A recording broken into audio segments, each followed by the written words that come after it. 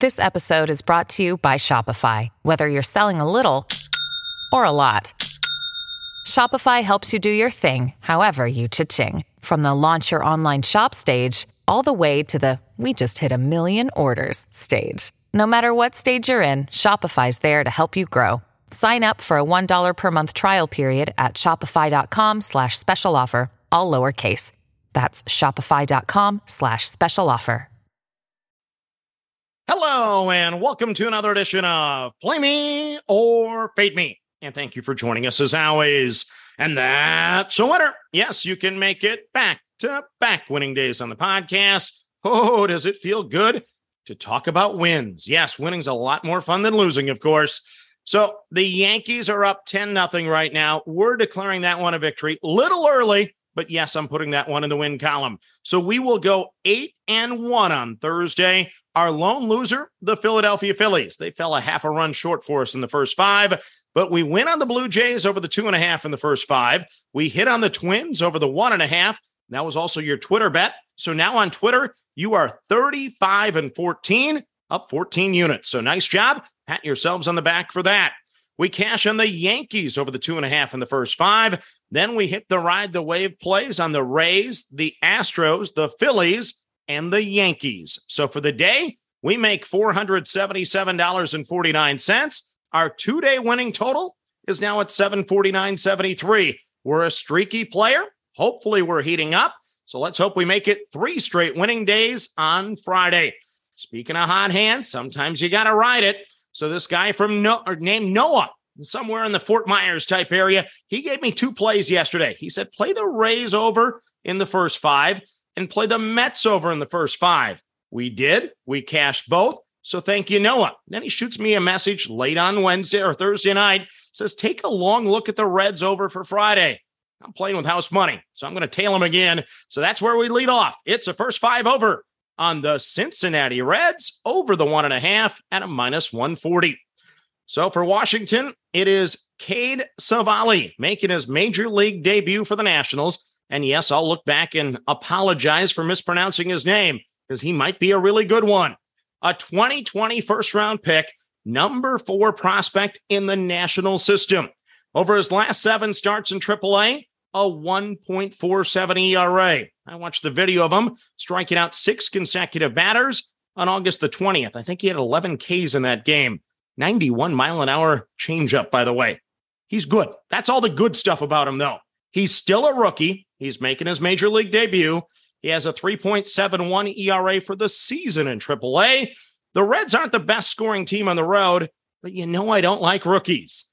I always expect early command issues with the nerves, so I'm going to tail Noah and play the over 1.5 on the Reds in the same game that Mike Minor's pitching, by the way. How crazy is that? I'm not going to fade Mike Minor tonight. I'm on the Reds over the 1.5 at a -140. Next up on the card, it's a first 5 under. We're going to play the Texas Rangers under the 2.5 at a -135. For Detroit, it is lefty Tyler Alexander making his 10th start of the year for the Tigers. He has a 4.03 ERA and a 1.26 whip. A 5.49 ERA as a starter will give you pause, but most of that was from an ugly April when he was pitching with an elbow injury. Post All-Star break, he has a 3.60 ERA. He's gone 5 consecutive starts without giving up more than 3 runs against some really decent lineups. The Rangers are mid-pack in most hitting stats. Alexander had back-to-back sub-4 ERA seasons prior to this year. I like his stuff, so I'm on the Rangers under 2.5 in the first 5 at a -135. Next up on the card, it's the first 5 under. We're on the Seattle Mariners under the 1.5 runs at a -120. For Cleveland, it is Shane Bieber on the bump for the first place Guardians. He has a 3.10 ERA and a 1.10 whip. A 2.75 ERA post All-Star break, a 3.00 ERA on the road, and just for good measure, he has a 2.18 ERA in night games. I like the splits. Recent form is strong. The Mariners are a bottom 7 scoring team at home and a bottom 7 team hitting against righties. Bieber can be scary good when on, and I feel like he's entering that zone. So watch out. I'm taking the Mariners under the 1.5 runs in the first 5 at a -120. Next on the card, it's the San Diego Padres over the 2.5 runs in the first 5 at a plus 100. For Kansas City, it is lefty Chris Bubick getting the call for the Royals.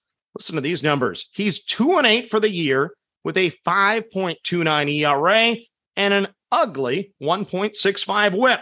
Yet, I have a losing record when attempting to fade him this year. He has a 3.51 ERA over the last 7 and a 5.26 ERA at home this year.